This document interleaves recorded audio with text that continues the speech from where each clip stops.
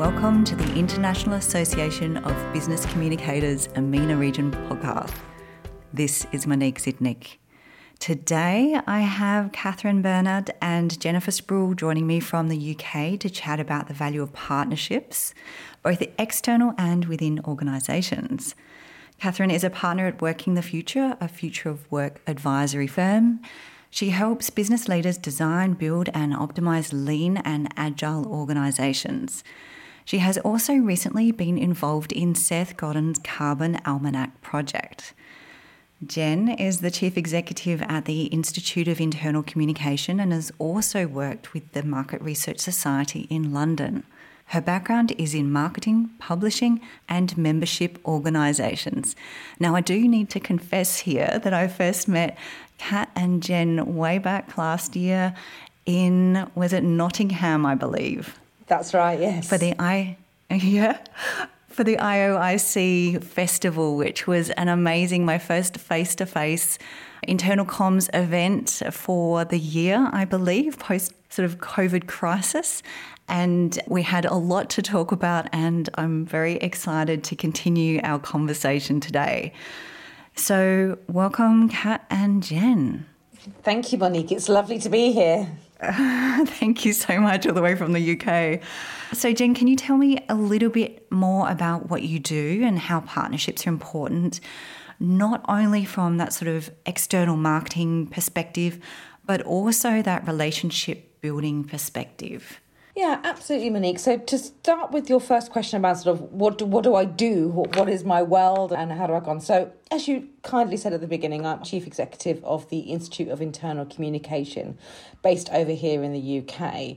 So IOIC, which is a much easier way of saying it, is a membership organisation, a bit like IABC, trying to drive forward standards, community and best practice in internal communication.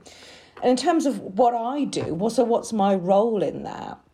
Really, I guess my role is to run the organisation, drive forward on our strategy, but most importantly, to work in partnership and collaborate with, whether that's my board members, the team. When you're in this role, you're sort of the cog in the middle that brings it all together to ensure we're all working in the same direction, towards shared goals, towards shared purpose, but also fundamentally that I'm listening and I'm hearing what my community is telling me and I'm working with them in that style of relationship. So that is really my job, if you like, on a day-to-day level. And picking up on your question around, well, what is the role of partnerships and relationship building and why is that so important from both an internal and I guess an external perspective? I think, as I said, from an internal and that relationship building, when you will run membership organisations or any organisation in this day and age, quite frankly, how we connect and talk to each other and work collaboratively and align is fundamental. So you have to have that strong basis of relationship. You have to be able to have that dialogue, to have that true sense of partnership. If we're all pulling left, right and centre, then we're not going to get towards what our shared goal or our shared purpose is. So if we're going to advance the profession, help people be good at internal communication, help understand the challenges in our organisations, in our other organisations, and people working alongside us or perhaps outside of us, whether that's with business and society and humans, we have to be able to have relationships to share that and talk to each other to basically enable all those voices. And that we talk a lot about the importance of voice and how we collectively come together. And I think the other thing as well from an external point of view as well is why partnerships are so important is coming back to, for me, if we go to the nuance of internal communication, it's only going to get to where we want it to if all of us from whatever organisation, whether that's you're working alongside an association like the IABC or you work in a different discipline, whether you're a business leader or in that community, or whether you're an organisation that's just simply trying to advance talent or to bring people in. We have to partner together to drive forward that movement, to advocate, to make change, to make positivity. So partnerships, yes, from a marketing commercial perspective, of course they enable reach, they enable audience, but more importantly, they're about enabling us to come together and drive that forward. And it's about moving from transactional relationships to meaningful relationships. And we buy people, we buy shared goals, we buy shared togetherness. And actually, by partnering within our community and outside our community, we can probably more likely to achieve where we want to be. That would be my first answer to that kind of the value of partnerships in the internal and the external world. It's really interesting because it touches on a couple of things that I spoke with Zora Artis in one of the earlier podcasts about alignment and having those shared goals and working towards a shared goal. And you, just picking up on some of your comments, you mentioned listening, you mentioned relationship building as the skills. Are there other skills that you would really encourage people to focus on growing to be successful in a role such as yours? Yeah, I think it's to think smartly about partnerships. Also, we have to think there's lots of priorities and there's lots of places and things that we can do, but we need to work with people that are there's mutual benefit. Otherwise, we're going to spread ourselves too thinly. So really getting that basis of understanding, what do you want? What do I want?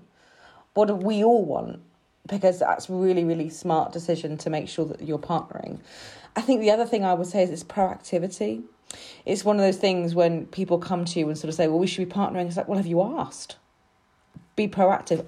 Identify who really works for your partnership, who's going to add value to your organisation, to your mission, to your purpose, but also to them as well. So you're working on a mutual exchange. I think that's really important because we give when we feel there's something that we're all going to benefit from.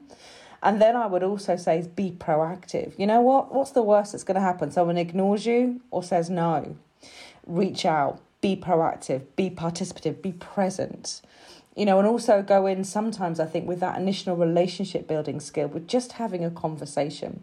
Don't always worry too much about, did I get what I want? Start with that. That's where we have to build slowly towards it and make sure it builds, I guess, into the human system, not the transactional system, would be something I would say when you start out on those relationships.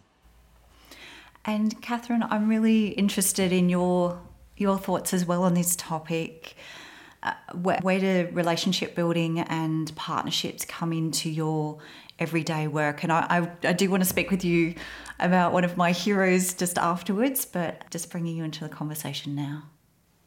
I think the notion of partnerships has been massively devalued in recent years, and I would probably say that we've become less egalitarian and far more individualistic. Actually, since the arrival of the commercial internet, I think one of the things that I've always thought about partnerships is exactly to Jen's points.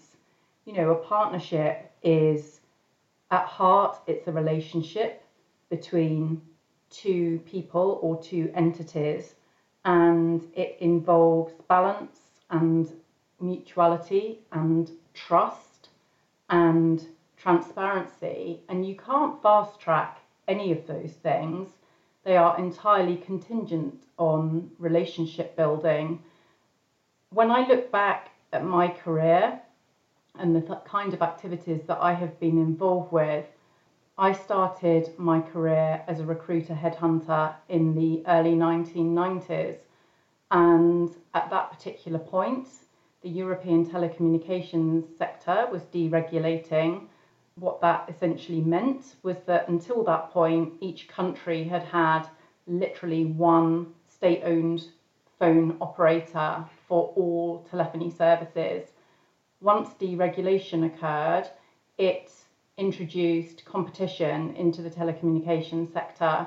So what we saw was that each country in Europe and latterly in the world went from one state-owned operator to 3, 4 or 5, both on the mobile phone side and on the fixed line side. And all of the organisations that won the licences to roll out and deliver those phone networks were partnerships. They were consortia because the risk was too great to bear by yourself, and the know-how didn't exist at that time for all of these organisations to do their thing individually. So in as an example situation, you might have a consortium of organisations bidding for a mobile phone licence in, let's say, Austria, and that consortia would be made up of perhaps one or two technical partners, one or two financial partners, and then maybe another local partner. So if you think about that, that's 5 entities coming together that probably haven't worked together previously. They are there to share financial risk and financial reward. The stakes are high, but you have to put in, right at the get-go, some psychological components that mean that there is utter trust and transparency, because there is such a huge amount of money at stake if those newly awarded mobile phone operators don't achieve their commercial deliverables.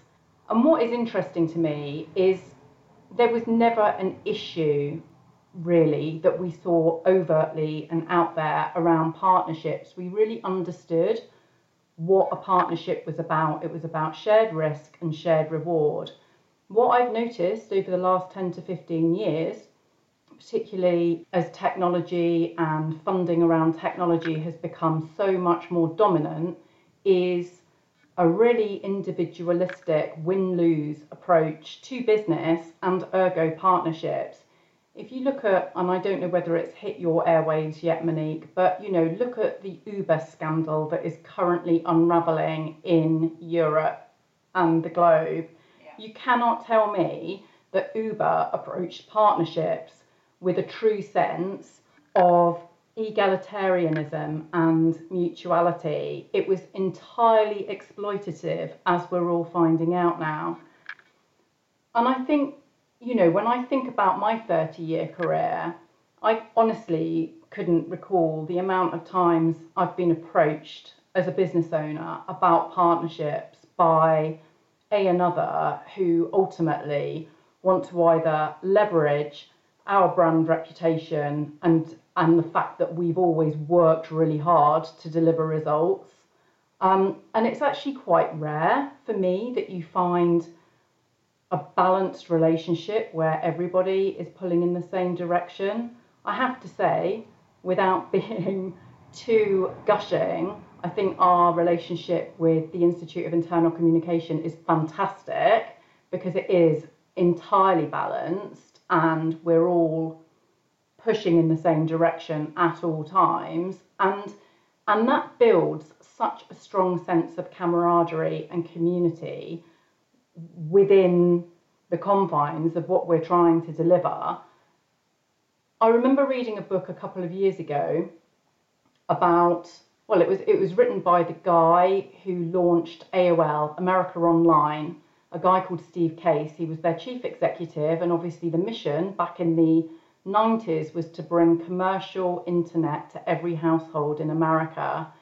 And he was talking in the book, it was called The Third Wave, the book, if anyone's interested. He was talking about how they got that to happen. He talked about some of the competition that they had to stave off with Microsoft. Do you remember Microsoft? There was a big controversy in the 1990s around anti-competition. And he was just talking about how they accomplished their mission. And then he looked forward into the 21st century and he looked at some of the global challenges that we now face. And we are in the thick of them. We're in the thick of the climate crisis. We're in the thick of social inequality. We're in the thick of mainstream political bribery and corruption. And to boot, we now have a war in Europe that nobody knows which way that's going to go. I think things could not have gone much worse for the world since 2016.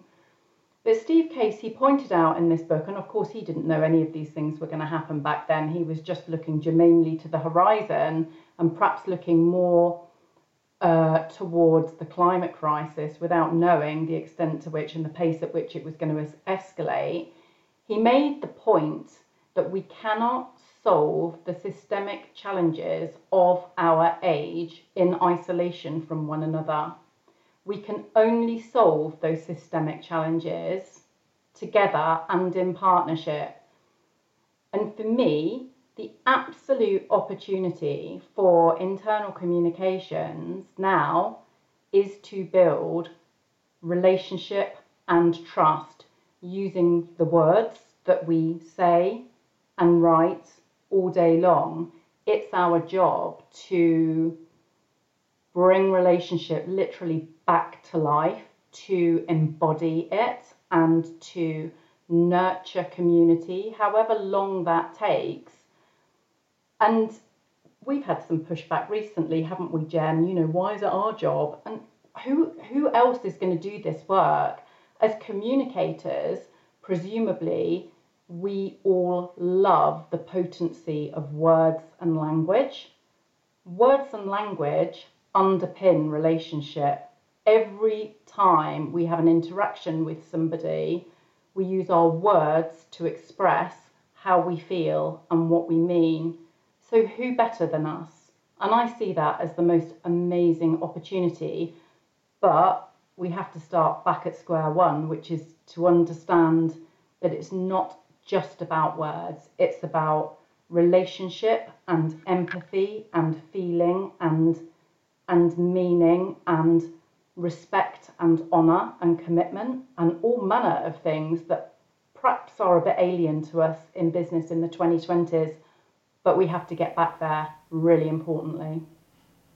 And that trust is also at the core. And what I'm hearing from you is it's far more complex than that simple hashtag of stronger together. It's really a complex dynamic that can be unhealthy if there's different forces pulling in different directions and not a common goal.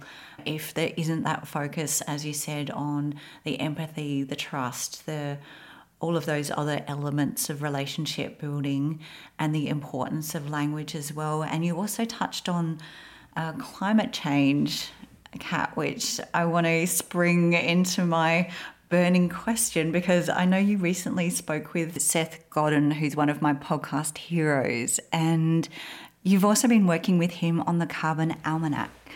What was it like meeting him, and can you tell me a little bit more about the project? I'm very envious. So it was more by luck than judgment, if I'm totally honest with you, Monique. Like many people, I received Seth's email newsletters, and I'd completed an Akimbo course late last year, and early this year there was one of his emails came out just inviting people in to join this new project, the Carbon Almanac. I knew that they were working on the launch of a book, and I knew that the book was about climate change. Climate change is an issue that I care very strongly about, and so I signed up and was immediately granted access to the Carbon Almanac community and had no idea really how I might contribute for probably the first week, but then kind of just took the plunge and thought, well, if I don't offer help, then I'm just going to be lurking around the edge of the disco.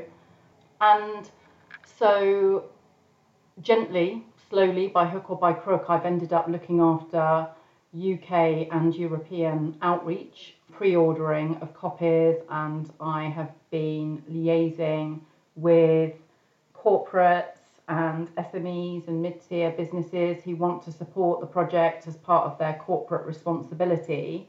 What I think is really important to listeners to know about the community is it's 100% volunteer-led. So it is quite literally a global collective of volunteers, all of whom are passionate about trying to do something to move carbon action forward. The Almanac is a single source repository of climate data and facts, beautifully illustrated, being put together by a collective creative.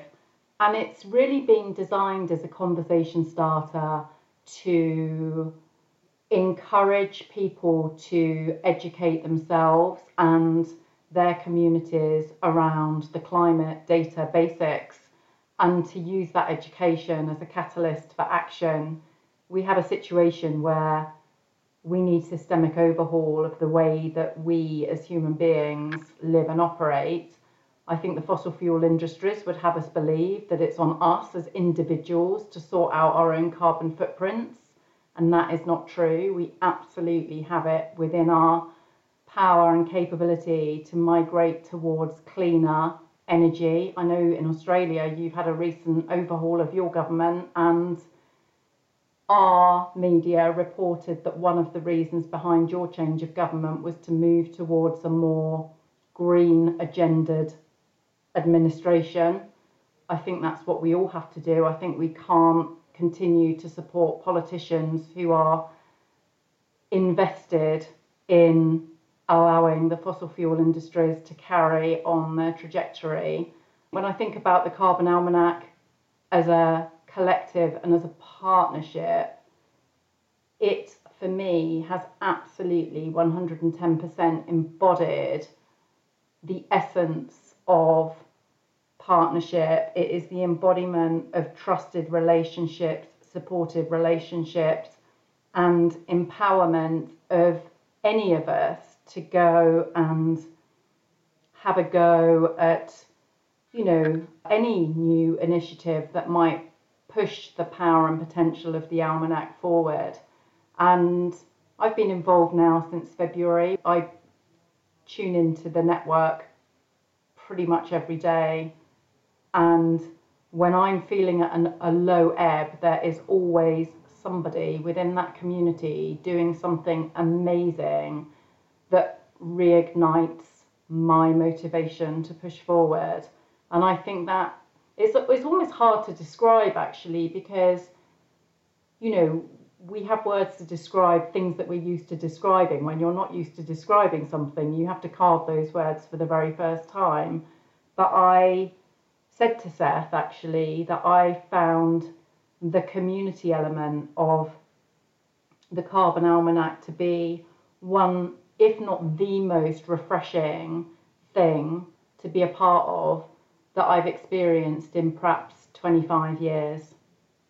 And just to finish off, because I know you said you are a fan, he is the most lovely, humble, wonderfully supportive human being. I feel like I'm now fangirling. I'm not. I just everything that you would hope might be true of an individual that you admire absolutely is. And I think he has done the most amazing thing, not just to catalyse the book as an idea and bring it into life, but his gentle nature is so supportive of the entire endeavour. And if he ever listens to this podcast, we can only hope, he should know that he's just a total legend. I think we should all celebrate our heroes in this moment. Jen, I'm very curious, are there particular elements that you also get back from the community? Kat was mentioning the supportive nature of the community that she's been working with on this project. Are there certain elements that you personally find rewarding from this partnership work that you do? Absolutely.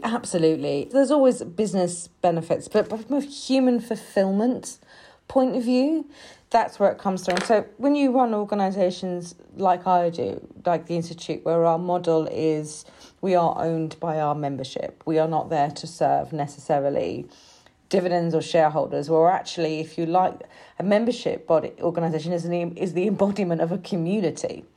And that's why I spent 20 years working in this sector for that reason, because for me, there's something around that, what we're trying to achieve, that makes it feel so much more rewarding.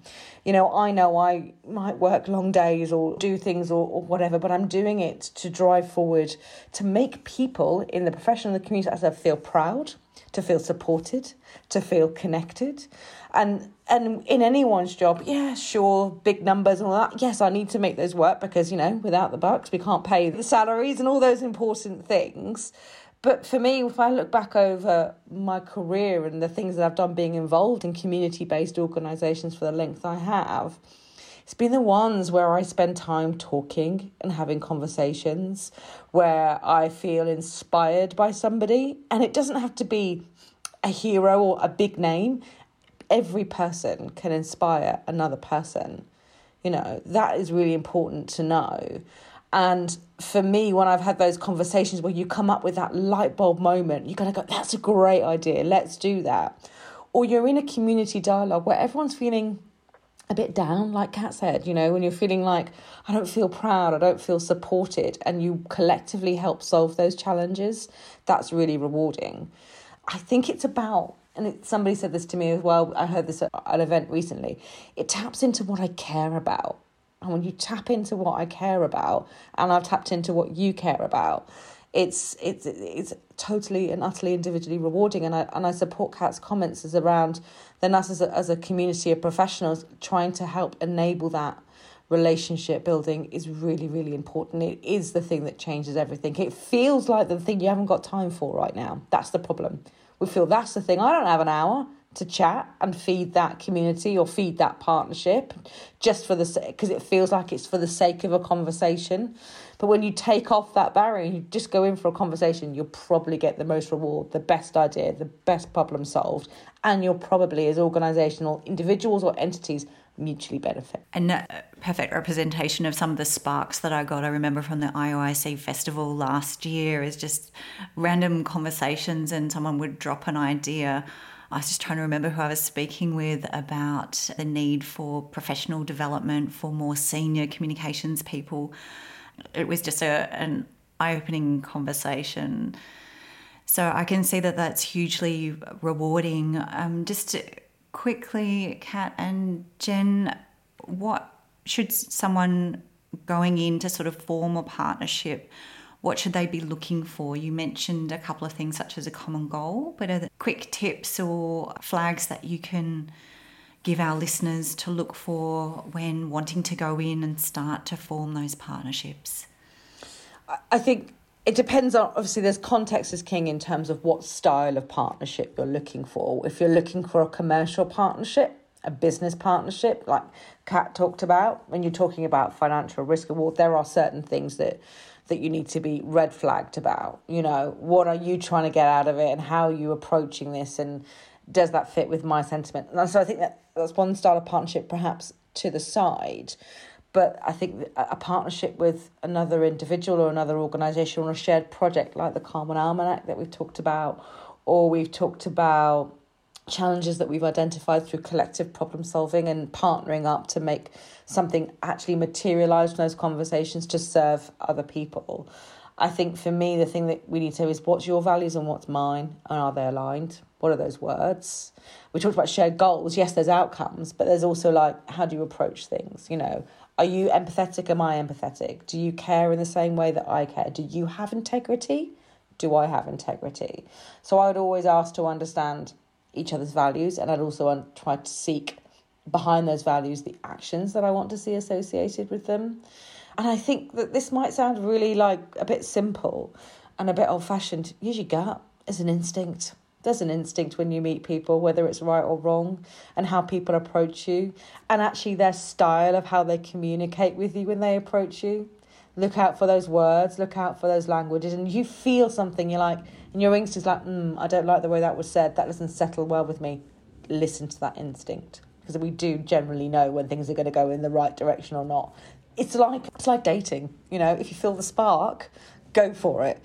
If the spark isn't there, it's probably good to give it that little swerve to sound a little bit more like a dating guru. Those would be some of my thoughts around it. I don't know what you think, Kat. I'm laughing because I do have to confess that as I've been going through my career, I've relied on my gut feeling more and more. Like if I get a gut feeling, I can sit and analyse, okay, this situation is going to go pear-shaped because of these reasons. But it's usually the gut feeling that kind of alerts you sooner than your brain and your logic can work to keep up with the actual situation. Kat, your thoughts? What should people... So just to support that, we should absolutely be relying or listening to our gut instincts. So we apply logic using our brain, but it's our gut and our heart that pulls the emotional punch. And I think for me, to support and complement what Jen said there, I think bring to any partnership that you are minded to discuss or pursue, bring transparency. I don't think we can be transparent enough when it comes to partnership arrangements, and bring emotional intelligence, most particularly bring self-awareness. It is not enough to say your words. We have to be listening and looking out for feedback loops to see how our words have landed. And we need to be constantly looking at how we behave and the impact of our behaviour on other people. So it's interesting, going back to, we've literally stepped away from the 2022 Institute of Internal Communication Festival. And one of the keynotes was making a point about how he had built a community over the course of 10-15 years to support renewable energy generation in Brixton in London. And he talked about how it wasn't enough to just rely on conventional business metrics. He talked about there needing to be a business case for love. And Jen and I both looked up and looked across the room at one another. Not that we feel that way, particularly about one another, but we just went, oh my goodness, this is exactly what we have been talking about on some of our previous podcast episodes. We need to feel a return on emotion. And just as a tiny little anecdote to leave you with, I've had encounters with people in the last 3 or 4 years in the course of our work at Working the Future, which have been so positive, because I have known in my heart and my gut that there is a true meeting of minds, that we've come away and we've said, let's stay in touch. We definitely need to partner. We don't know what that opportunity will look like, but we'll know it when we see it, as long as we keep in conversation with one another. And I think that's quite magical, because to pursue a partnership that way round, it sounds probably, from a scientific kind of alpha brain, it probably sounds counterintuitive. Why would I do that? Why would I waste my money? Why would I invest the time when there's nothing tangible to discuss? But my view is absolutely, if you've had an encounter where you felt that you have that meeting of minds, keep going at that relationship, because when the time comes to generate something that delivers value, you want your crew, your posse, your tribe, you want them around you, and you've already done the work of ensuring that there is a connection that transcends the transactional. So you've got that solid base for a relationship, and you can just let the creative sparks and the rest and the strategy flow together to an amazing project. I love that. There are definitely people who I enjoy working with and actively seek out opportunities because it's energizing. Absolutely, that's the mark of something, isn't it? If you come away from a conversation feeling like I want to, or even if you don't know how, but you feel that energy, you feel that buzz. Those are the things that carry you through. And also as well, that's very individual. What I would also say as well is see how you see other connections pop up. You know, sit back. As a communicator, think, I've seen him and him. How can I align and help enable other connections so other people can fly? Because you're so, as a communicator, connected yourself in so many facets of things. Sit back as well and see, actually, and maybe you don't need to think about anything too formal. Use that naturalness of time. Do you want to go for a cup of coffee? Do you want to have a virtual coffee? Let's have a chat, bring people together. There's need for formality, but sometimes being so formulaic and so structured takes away that spark. The super connector superpower that us as communication professionals have. And did you have any final thoughts that you'd like to share with our listeners? I've so enjoyed our conversation. I could talk for hours. I think for me, I would bookend this conversation with acknowledgement that people working in the field of corporate communication, whether that's internal or external, are super tired.